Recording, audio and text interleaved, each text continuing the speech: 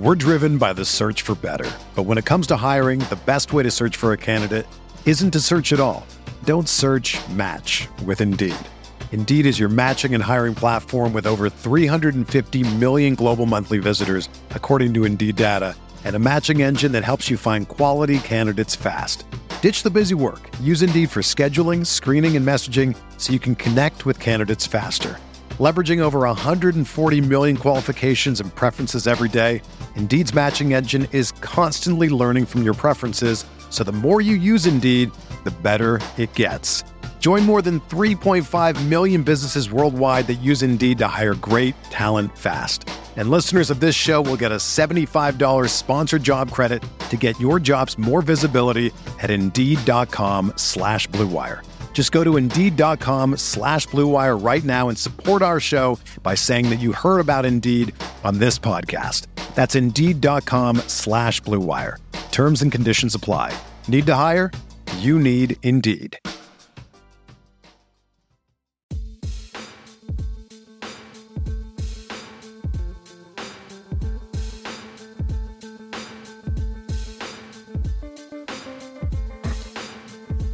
All right, what's up, Hornets fans? Welcome into another episode of BuzzBeat. We're the go-to Charlotte Hornets podcast for deep analysis, and you can find us on the Blue Wire Network. Just search BuzzBeat and/or Blue Wire on iTunes, Spotify, or your favorite podcasting app. On the last episode, we had Ben Swain on to discuss the big three prospects from Duke. I missed that episode, but I heard it went great, and I listened to it, and I thought it was awesome. Ben knows Duke as well as anybody. So on today's episode, we are all going to spend time talking about our favorite prospects for the Hornets in the range of number 12. We're going to talk about some of Kemba's remarks in Tokyo, which were rather significant as the NBA sent him over there to be the representative and the ambassador for the NBA for what I think was the Game 1 watch party for the finals. And we're also going to talk about really some salary cap situations for the Hornets, assuming Kemba resigns, which are very sticky, and then maybe some possible trades because the Hornets are going to have to make a trade to get off some money if Kemba does resign. So on that note, BG, you doing good? I'm hanging in there, man. This is, as I was telling you guys before the recording, this has been a bit of a day, but I'm fresh out of the endodontist office off a root canal, and I'm ready to talk some Hornets here. But no, this is a great time of the year, man. I love having the NBA Finals on. It's nice having like two high caliber teams, and there's like days off in between the games, so you can sort of like think about the matchups and chew on what's happening a little bit, and then in between there's plenty of draft stuff to go over. So this is like. Honestly, I think this is like the best time or one of the better times of the year if you're an NBA fan and if you like the draft and stuff. This is like a fun time. There's a little more spare time to think about things as opposed to sort of like the hustle and bustle of when there's 30 NBA teams playing at the same time plus all the college prospects you got to keep up with. So there's a little more room for breathing area here, which is nice. Awesome, Richie. The same, doing well.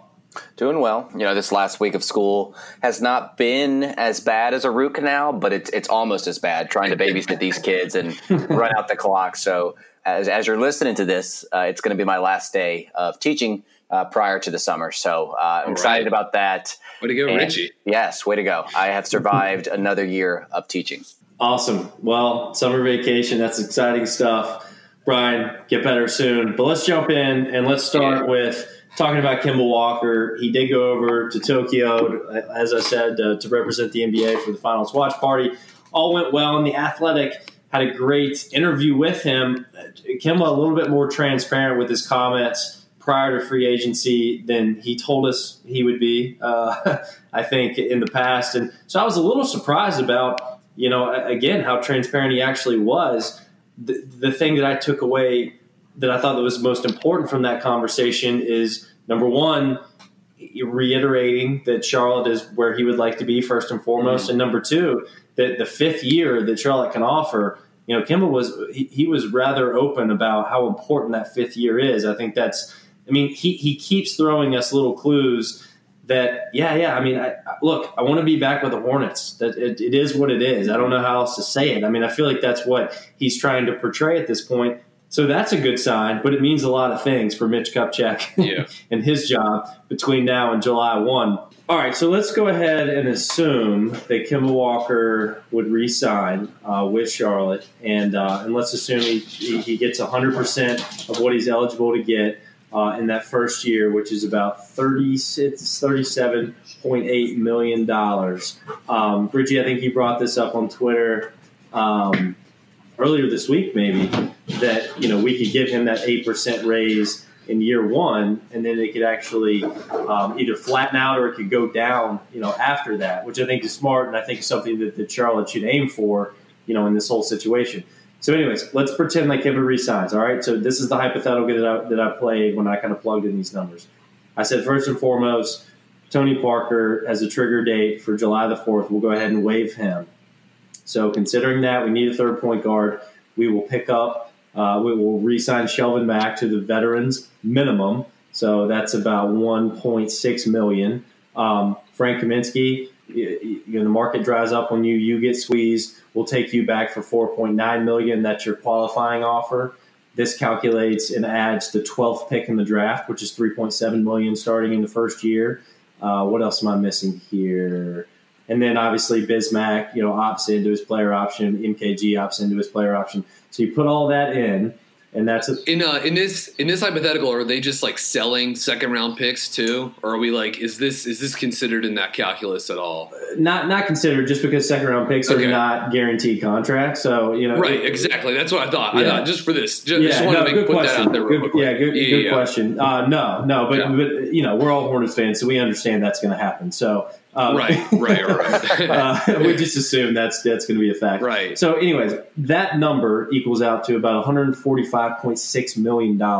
What that means is with the tax being at $132 million projected, Hornets got to cut about $13.5 million in salary to get under the tax, assuming Kemba Walker resigns. So we've if you've been paying attention at all, this. It's a problem, obviously. I've seen things on Twitter of smart people that I respect saying, you know what, I think it's just time for the Hornets to just start the season in the tax, make a trade at the deadline to get under, and let's just see what happens, just because we have to re-sign Kemba Walker and he wants to come back. And then I've seen other people saying, well, MJ's never done that, and he's not going to do that. He will not start the season in the tax, which is how I feel. So there's going to be a trade either before the draft, which we saw one today, really the first one with Brooklyn and Atlanta, or there'll be one on draft night to shed salary. I don't see any other way around this, and that's why I think this 12th pick is in play in a trade. But Brian, you said you had a hypothetical trade before we jumped on here to shed salary, so I'm interested in that. Hold on. This one was I should have clarified. The one the deal I was looking at was not like a move to shed salary. It was sort of like one of these moves to essentially acquire like another like quasi second player. So I should have clarified that beforehand. My apologies. Well, before we jump to that, let's get some reaction from you guys about Kemba's comments in Tokyo. I mean, because they did surprise me. Yeah, I think the fact that he stated that the fifth year is very important to him, clearly the only team that can offer him 5 years, whether it's the Supermax or whether it's the regular max, is Charlotte. So I think there's another indication that he wants to stay here in Charlotte, or at least he's saying that he wants to, maybe for money purposes. And just, I think that's a good sign, but also with that comes a lot of money on our end. And I'd be a little bit hesitant to offer him, even the deal that you proposed, Spencer, starting off at that $37.8 million, just to me is just way too much. And I know that he's been criminally underpaid here in Charlotte, but I would not go that route. I think definitely I would want a salary that is decreasing over time, or at least flatlining a little bit.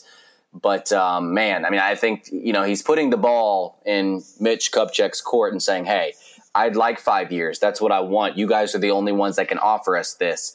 And, so Charlotte is in a tough situation because I feel like they've put all their eggs in Kemba Walker's basket. But it's just a tough situation to be in. And the situation and the scenario that you laid out, Spencer, does require us to get off of salary. And I'm like you. I don't think MJ is going to go into the tax, especially not for a team like this. Yeah, I mean, again, it's sort of important to note on these things. You can start that first year can start at less than 35% of the salary cap. Right. I feel like you've got to do that, and obviously you can have lower than 8% annual raises or even decreases, including you could even have, I guess, some having non-guaranteed at the end of the contract too. But again, if that fifth year is super important, as he's sort of stressing, then some of these things that we just laid out that could make this deal like slightly more palatable on the margins might be non-starters with Kemba. It is sort of interesting with these 5-year max deals. Like they can end up being way less than the $221 million that he could potentially sign up for. I'm sort of intrigued by the idea of maybe starting the season in the tax and trying to figure out a way to like wiggle under. It's just they keep kicking the can down like further down the street to finally make a decision on like what this roster is going to. It just would be funny to see them even bring back Kemba after we've been talking about the last 18 months of. What should this team do? Should they trade him? Should they not trade him? If they're going to trade him, what can they get for him? Should they rebuild? And it would be amazing to see them bring back Kemba, stay over the tax, and then try to find a way to slide under. It would just be really finding a ways to procrastinate on putting off their problems, which is essentially is like, what's the future direction of this franchise?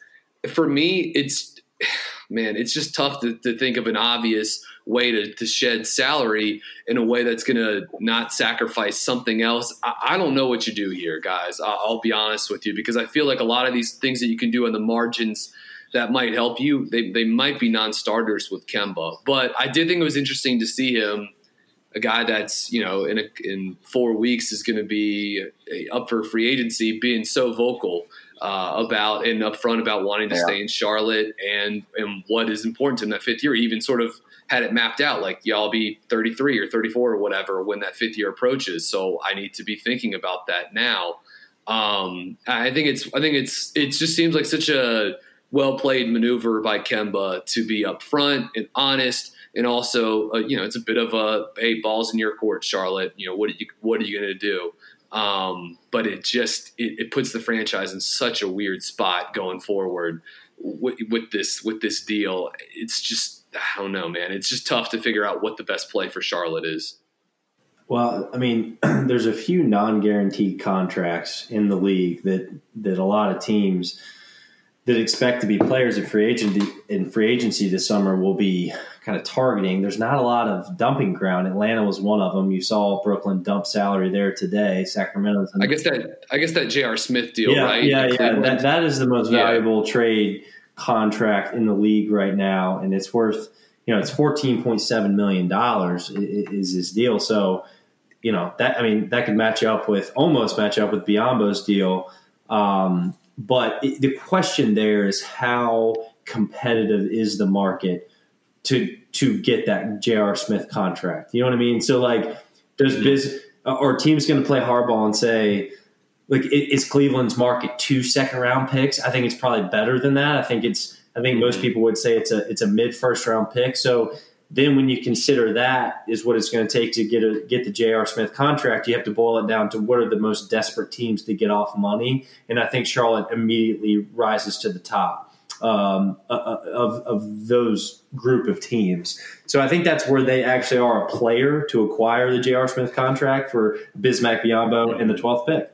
Right? Like it's done. Yeah. If that's enough for Cleveland, I think you have to do that deal if your plans are to re-sign Kemba Walker. I mean, getting off of, and I don't have it right in front of me what Smith's owed next year. I think it's something around $2.5 to $3 million after you waive whatever's not guaranteed. But you have to do that deal because then you can re-sign Kemba Walker to the max and you can stay under the tax. And here's why I would not start the season in the tax if I was, and Jordan won't. He just won't.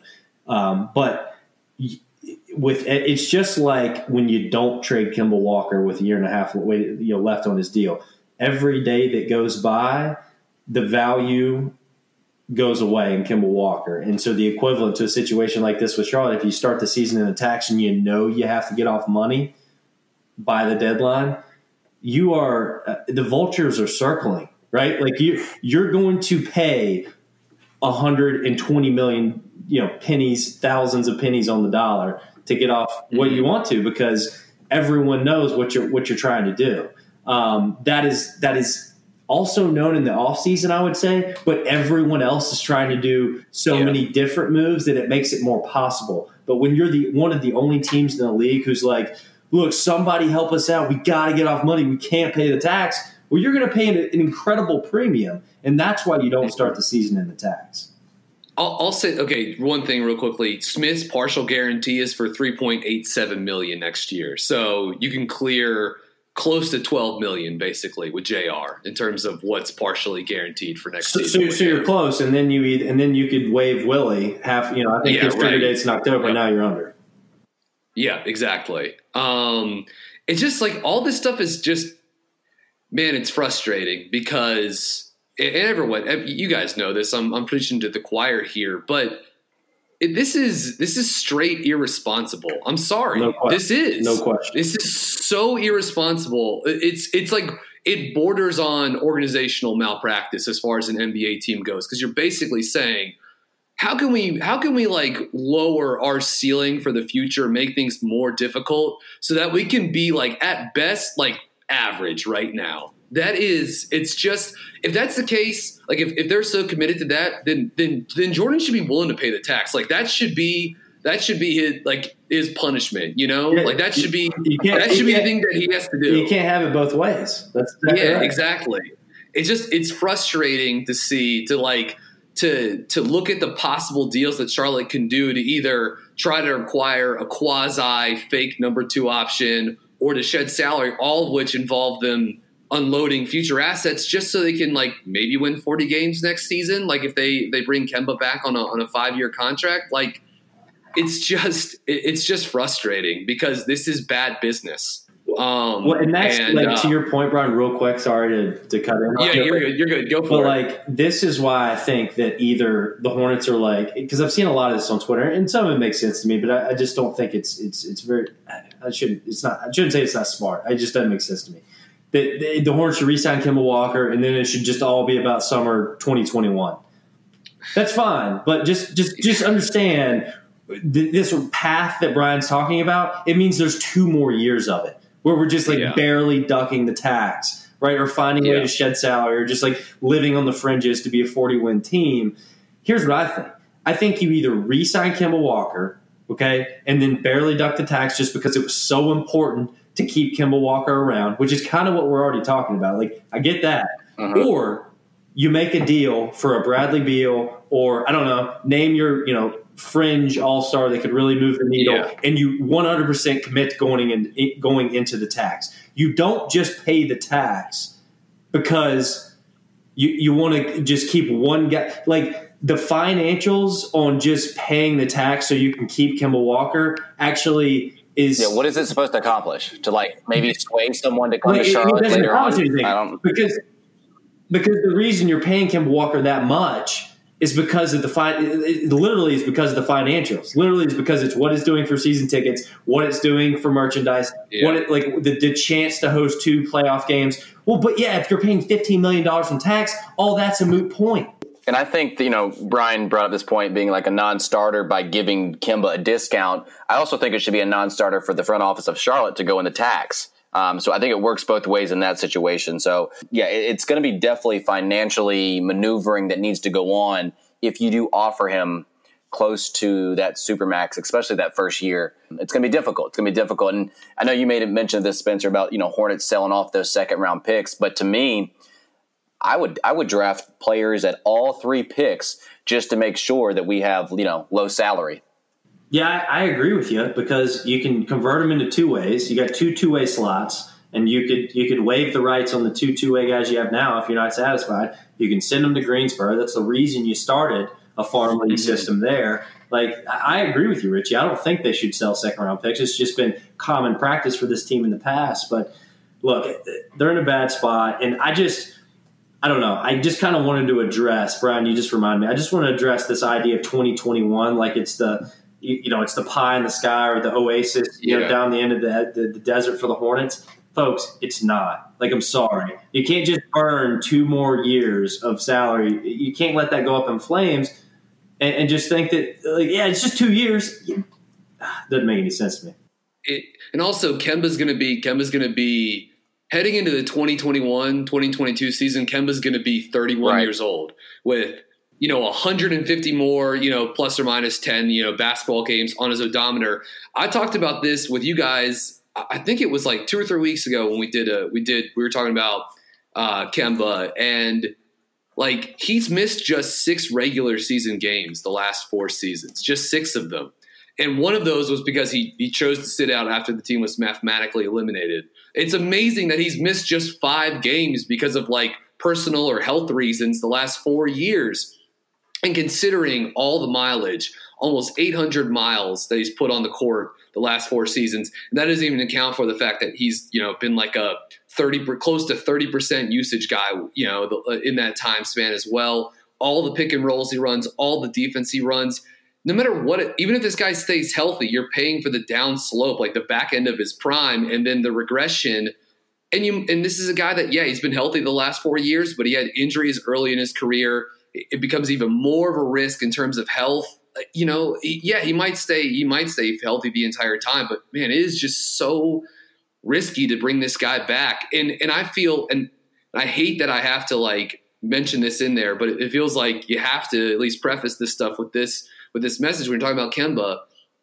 And Spencer, I've heard you say this too. Like I don't, and Richie as well. None of us want to see Kemba go. He's everyone's favorite player. He's an absolute joy to watch. He's what you would want every star in the NBA to be.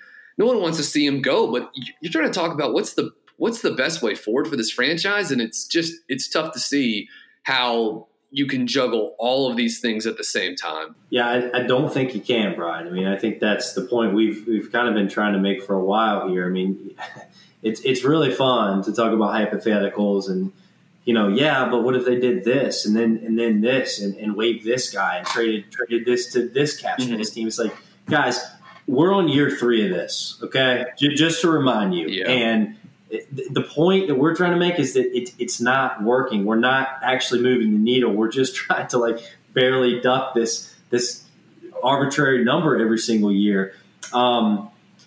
So I think where the Hornets are really going to find themselves in a difficult situation if they're serious about re-signing Kemba Walker and Kemba Walker is serious about coming back to Charlotte, which I think are both true, is that Richie, again, going back to the point you made on Twitter, they don't have to give him the full $221. They can get a bargain on this, which is what they should have tried to do with the Batum deal.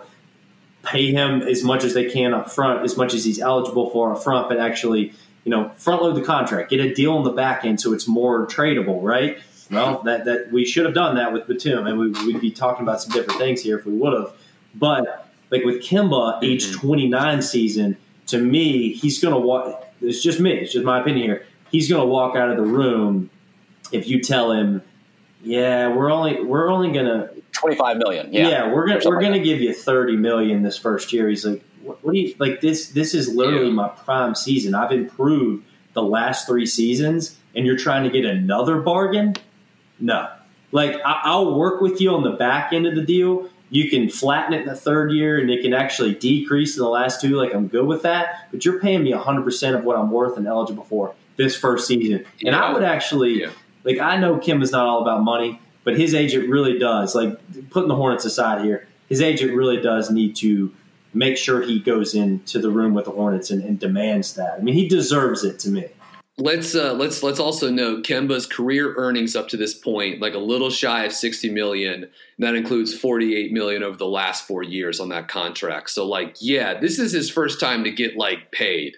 And that's why it's so jarring when you see the differences between the hypothetical 5-year supermax and what teams with cap space like the Knicks or the Nets or the Lakers or whomever, what they can offer with 141. I mean, the difference is $80 million, which is more than this guy's made in his career by a significant margin. Yeah, it's gonna be fascinating, and we're closing in on it, boys. We're less than a month away from all this drama. I think we can all agree, because I would actually like to get y'all's opinions on this real quick.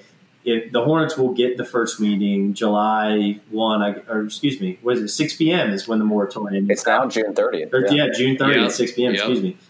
So they'll get the 6:01 p.m. meeting. If he leaves that room without signing a deal, he never comes back to Charlotte, right? I think so, yeah. And I hate to say this, would that be the worst thing in the world, though? No, it would not. It wouldn't be the not. worst thing in the world. It would literally force the Hornets to do the thing that they should have done 18 months ago. Like, that's what's so it would force them to behave like a responsible franchise. You know what I mean?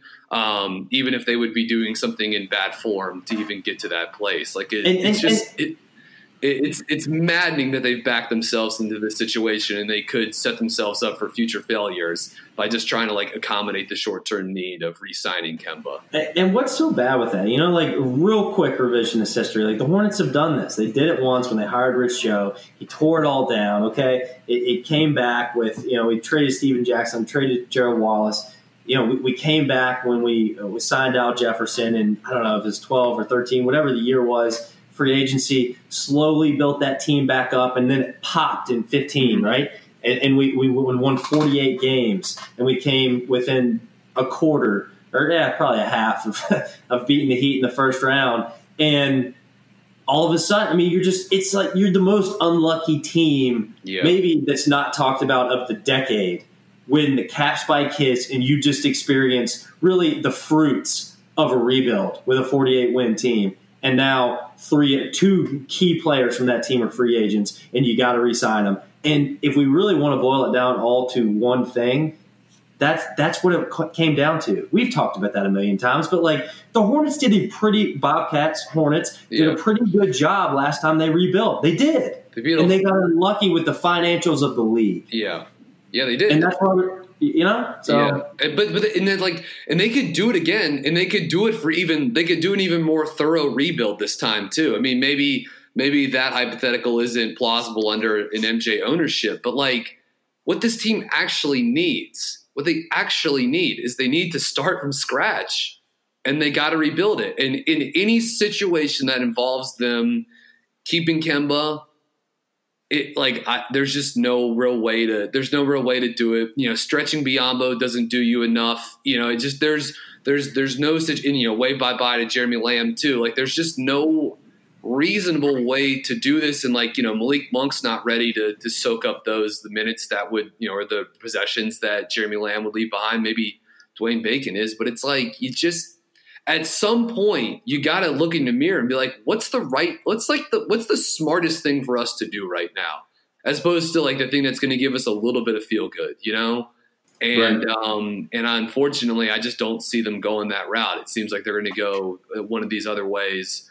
That involves, some sort of restructuring of that 5-year max, which I guess they can get that number down way off the 220 line, right? That can end up getting closer to 160 or something like that too. But it's unlikely. That might be a total deal breaker too. So when you're selling online, getting your orders out can be a real pain. That's why you need ShipStation.com. It's the fastest, easiest, and most affordable way to manage and ship your orders. No matter what you're selling, Amazon, Etsy, your own website, ShipStation brings all your orders into one simple interface. ShipStation helps you get orders out quickly, save money on shipping costs, and keep your customers happy. And right now, Blue Wire listeners can try ShipStation free for 60 days when you use promo code BLUE. You can start your free trial without even entering your credit card info. ShipStation works with all the major carriers, including USPS, FedEx, UPS, and even Amazon Fulfillment. So you can compare and choose the best shipping solution for you and your customer. No wonder ShipStation is the #1 choice for online sellers. You'll ship more in less time with the best rates available. Just visit ShipStation.com, click on the microphone at the top of the homepage, and type in BLUE.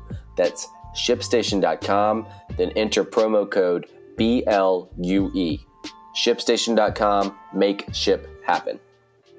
All right, guys, we're back with another announcement with Blue Wire teaming up with Harry's to make sure you guys are shaving comfortably. I cannot recommend this product enough. Go to harrys.com/Blue Wire to save $10 on a value trial set. This includes a 5-blade razor, rich lathering shave gel, and that travel blade cover. You get all that just for $3 shipped right to your door. Harry's has fixed shaving by combining a simple, clean design with quality and durable blades at a fair price. Harry's founders, they were tired of paying for razors that were overpriced and overdesigned. Harry's bought a world-class blade factory in Germany that's been making quality blades for over 95 years. Join the 10 million, like myself, who have tried Harry's and claim your trial offer by going to harrys.com/Blue Wire.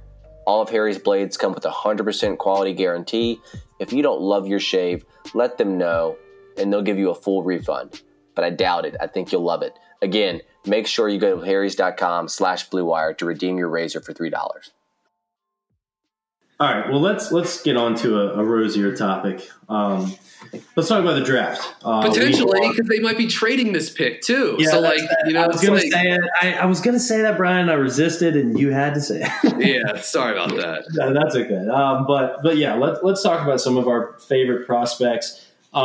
Richie, let's start with you because you have a prospect that you really like, and this is probably the farthest away from each other on different sides of the fence we've stood on the draft because he's on the bottom of my list. But I want you to make your case for your prospect because he is intriguing. He just scares the crap out of me. Right. I mean, he scares the crap out of me too. So I'm not going to deny that fact.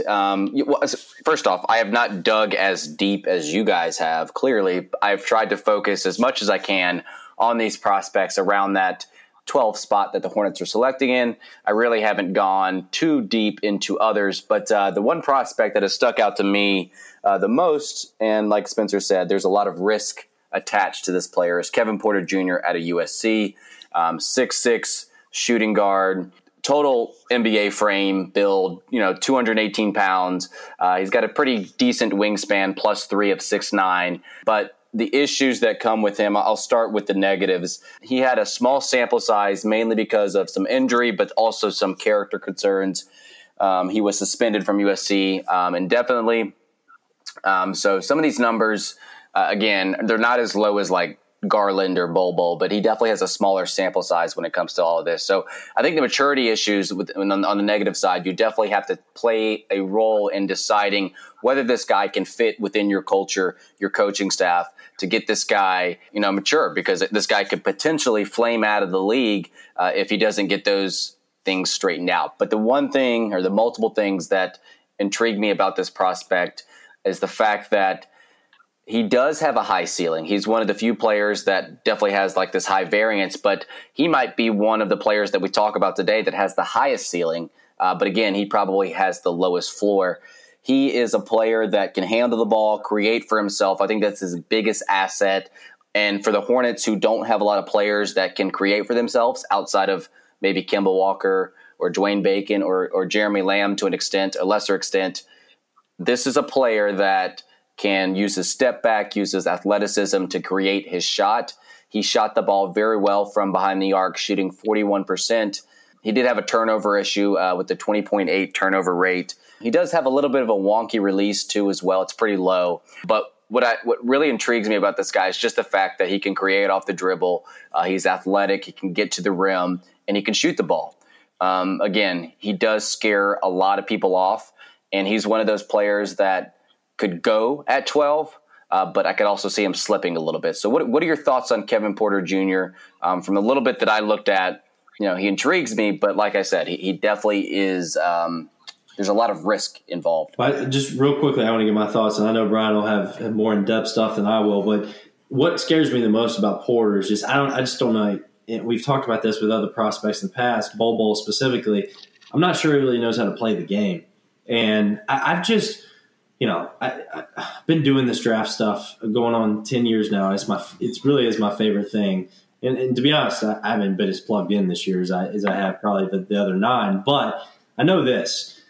I'd rather have something that I know what it's going to be, than have something and just like the idea of what it could be.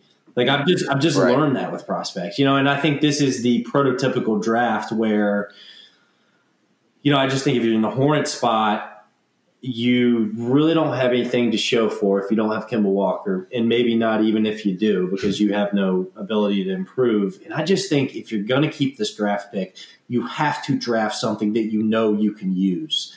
And I just don't think Kevin Porter is that. I mean, I wouldn't draft him if I was other teams either, just because, I don't think he knows how to play the game. Richie, you're right, though.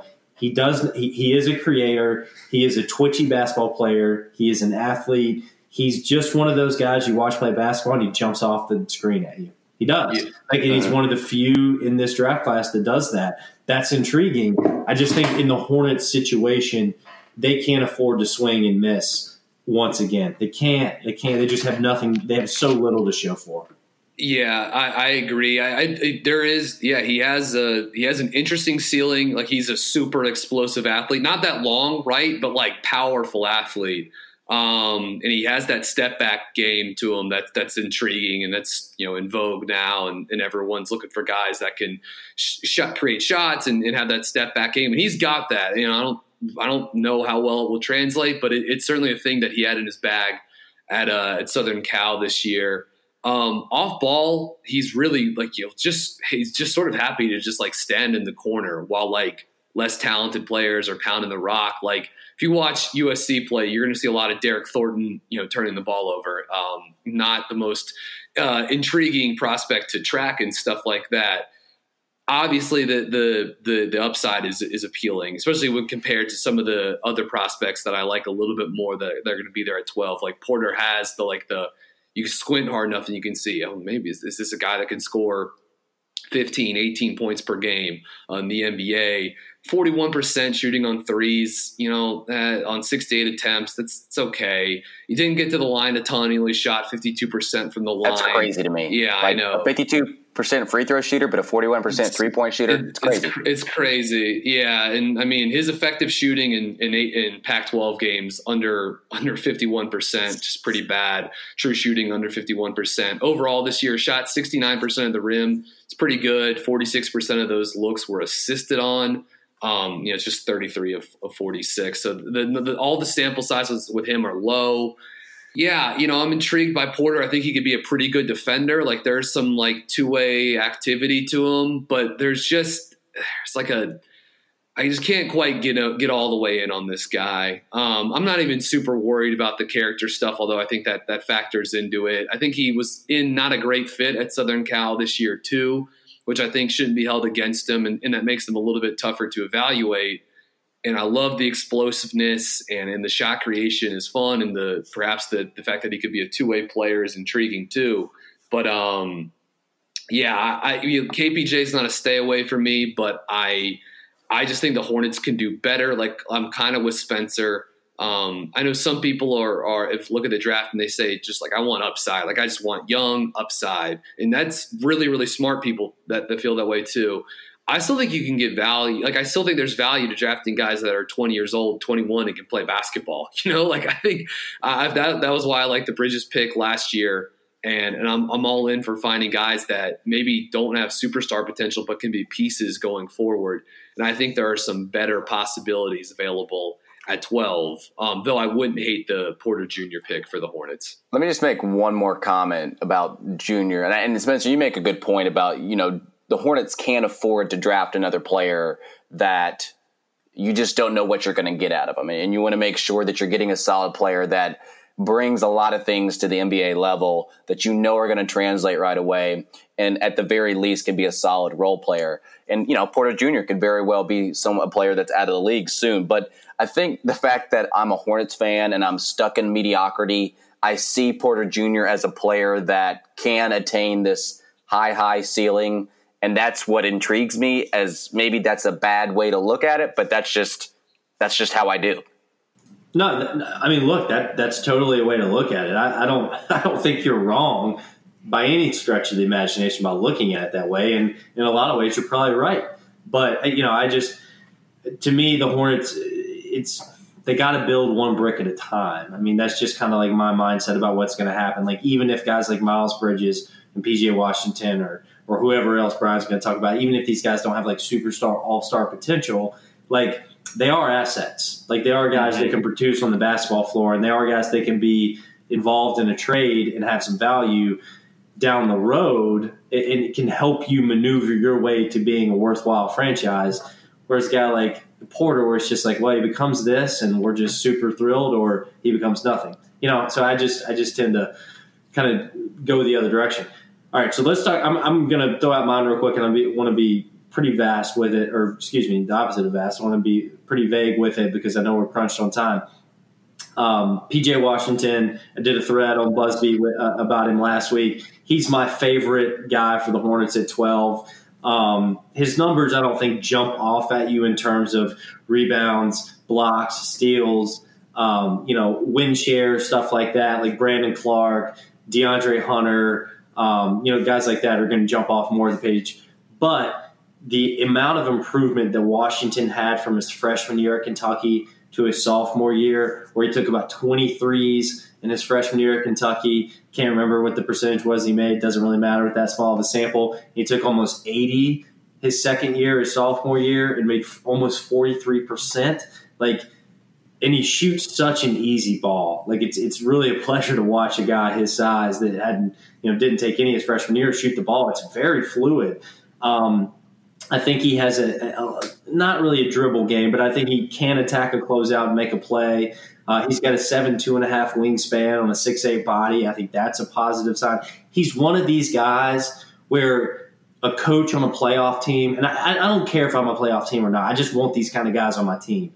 He's one of those guys where I seriously think the Warriors could use him right now.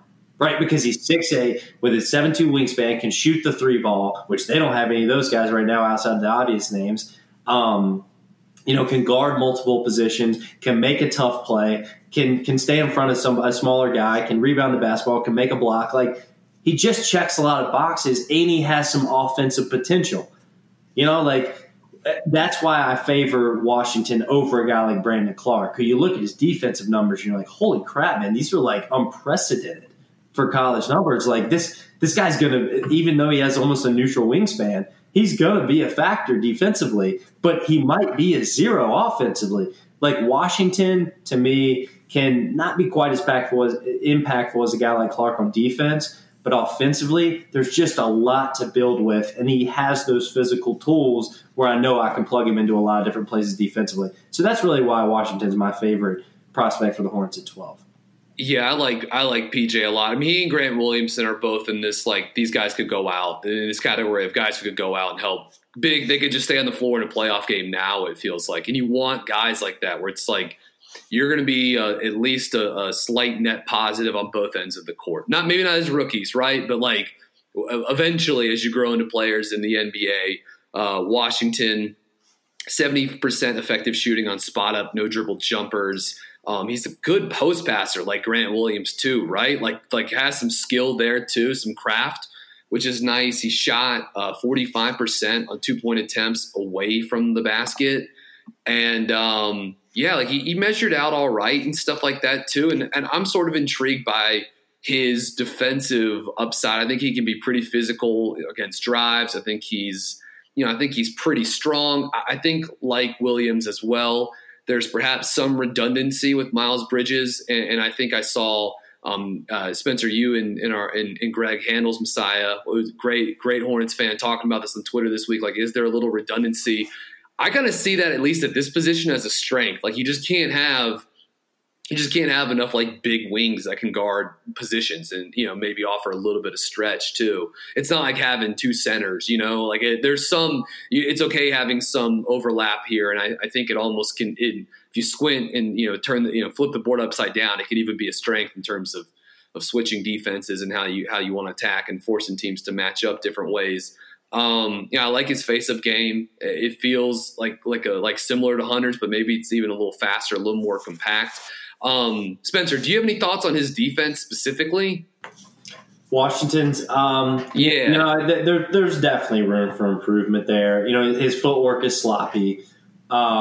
He's good around the rim, though. I think he actually has the potential to be a better shot blocker than even his numbers suggest, which is kind of weird to say going from college to the NBA, but I kind of feel like that. But yeah, I see an athlete that has I think I made this mention on Twitter, maybe in the same thread with Handel's Messiah you're talking about. I think I see an athlete who, like Miles Bridges, is pretty athletic, not as nuclear as Miles, but there's really no excuse for his sloppy footwork and lack of attention to detail when guarding the ball and sometimes off the ball. But to me, that stuff is fixable. It just is. And that's why I don't worry as much about that stuff. It's a concern, but it's not I'm marking this guy off, And I think we'll find out the same thing with Miles. He'll be okay defensively down the road. Yeah, I think so too. I think Miles will tighten up a little bit and things will be good. And it should be like you said with PJ, like this dude got better across the board, not just in his 3-point shooting. I mean, everything got better, right? Like usage rate jumped and his efficiency climbed too. He went from a 21% usage guy to 25.5%. And with that, true shooting jumped from 56 to 59, effective shooting from 53 to 57. Free throw percentage went up too. Block rate went up. Turnover rate went down, like assist rate went up. Like this dude got better across the board in a way that feels significant, Yeah. And I think that's something that I like guys that I like the 2-and-done guys. It's that Donovan Mitchell mold. I'm not comparing PJ to Donovan in terms of player at all, but it's like when Mitchell came back in 2016 from his freshman to sophomore year, you saw him make a big jump, and it felt significant.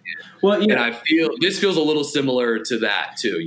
Different players, but similar jump. I've started to look at NBA prospects a little bit like baseball prospects. Sometimes you hear in baseball, you hear 3-tool and 5-tool, right? So like those are your like major prospects. I like Washington. When I look at his game from top to bottom, and you go through the stats. Where does he impact the game? Okay, he impacts a little bit here, and you look down. And you're like, this guy impacts the game in like 5 different ways, fairly consistently. Not in an elite level anywhere, but he played for Kentucky. Was asked really to play center his freshman year. His sophomore year, he was able to transition to mainly power forward, but now he's coming to the NBA where he's probably going to be able to play some small forward. Like, I think there's something to unlock here. It's just it's one of those things. He impacts the game in enough ways already that we know about. The data shows us. But I just think like 6'8", 220, 7'2" wingspan. There's some winning potential there. I've said that all along with PJ. So I don't know. I just think he's a little bit diamond in the rough guy. Close to a 9-foot standing reach, which we all like too, right? And it should be noted, like this is a guy that was almost always playing with another big on the court, Bree Travis or EJ Montgomery or Nick Richards or whatever. And also too, like I don't think Ashton Hagans is like a bad college player, but like let's be real, that guy's not like an NBA prospect at point guard, at least not yet. And so I just think like he didn't even get to play with a guy that was like a great offensive engine. And he never got to do it. And granted, he might, he'll be playing maybe perhaps on the wing in the NBA, but like he never got to see like a totally spread court and never got to play with some dude that was going to give him consistent like room service finishes. And yet he was still like a really, really efficient offensive player, even though the usage also went up like a good deal along with the basically played about the same in terms of minutes. I think maybe one of the questions with him was like motor and effort. And I think there's some overlap, but I get the differences there too. The guy also played like on a bum, like came back pretty quickly on a bum foot when he didn't have to, right? And he played in the NCAA tournament and he was good. And I think like maybe that doesn't matter at all. Maybe we should just totally ignore that fact. But I think that means you need to ignore at least some of the some of the like the concerns perhaps with effort or motor, basically. Yeah, I would agree. I mean, he was in a boot, and I don't think anybody thought he was really going to be able to give much. And like you said, he was pretty dang good, when he came back. So I don't know. Look, to be honest with you, Grant Williams, Rory Hachimura, PJ Washington, even DeAndre Hunter to an extent. And we talked about this a few episodes ago. You're kind of drawing straws.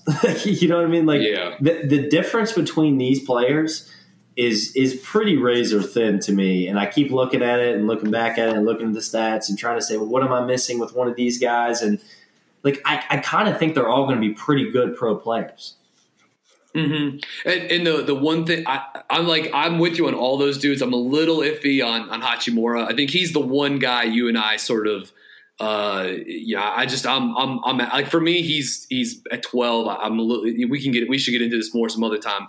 I think he's a little bit of a stay away at 12. I worry about his defensive upside, but your point, like I don't like hate him as a prospect the way, some people do. I'm a little iffy. One other thing I throw in there about PJ Washington, I mentioned his post passing earlier. I think he's pretty good passing while he attacks closeouts too. Like sort of like, again, DeAndre Hunter showed some flashes of that this year. And I think PJ does too. Like he knows where the shooter is in the opposite corner or drop off guys. Like I know that's something small and maybe not like a super sexy thing to mention, but it's just one more sort of like functional attribute of this guy that makes sense and has at least some sort of baseline value in the NBA that I think is appreciated too.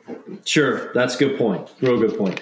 All right. Well, look, that was some good draft talk and some good Kemba talk, and we packed a lot into that episode, and I think we kept it at a respectable amount of minutes here. Maybe not. Richie will have to relatively call me later. But no, hey, thanks for joining us again tonight. So what we're trying to do for draft night is we're trying to figure out what our coverage is going to look like that night right now. If you have suggestions, please send us, send those to us. But we're going to have some kind of coverage live that night as we usually do. If it's not live, we'll do a podcast shortly after. But you know that we'll bring you guys coverage that night. So tune into that. And then, of course, we'll have at least one more episode before the June 20 draft. All right. So thanks for being back in. We'll see you on the next episode. Go Hornets.